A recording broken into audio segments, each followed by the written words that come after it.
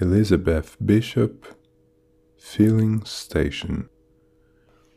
Oh, but it is dirty, this little filling station, oil-soaked, oil-permeated, to a disturbing overall black translucency. Be careful with that match. Father wears a dirty, oil-soaked monkey suit that cuts him under the arms, and several quick and saucy and greasy sons assist him. It's a family filling station, all quite thoroughly dirty. Do they live in the station? It has a cement porch behind the pumps, and on it a set of crushed and grease-impregnated wicker work. On the wicker sofa, a dirty dog, quite comfy. Some comic books provide the only note of color, of certain color.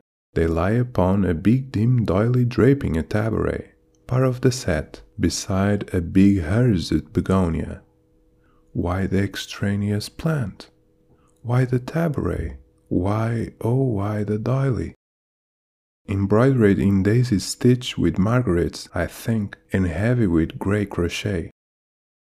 Somebody embroidered the doily. Somebody waters the plant, or oils it maybe. Somebody arranges the rows of cans so that they softly say, as so, so, so, so, to high-strung automobiles.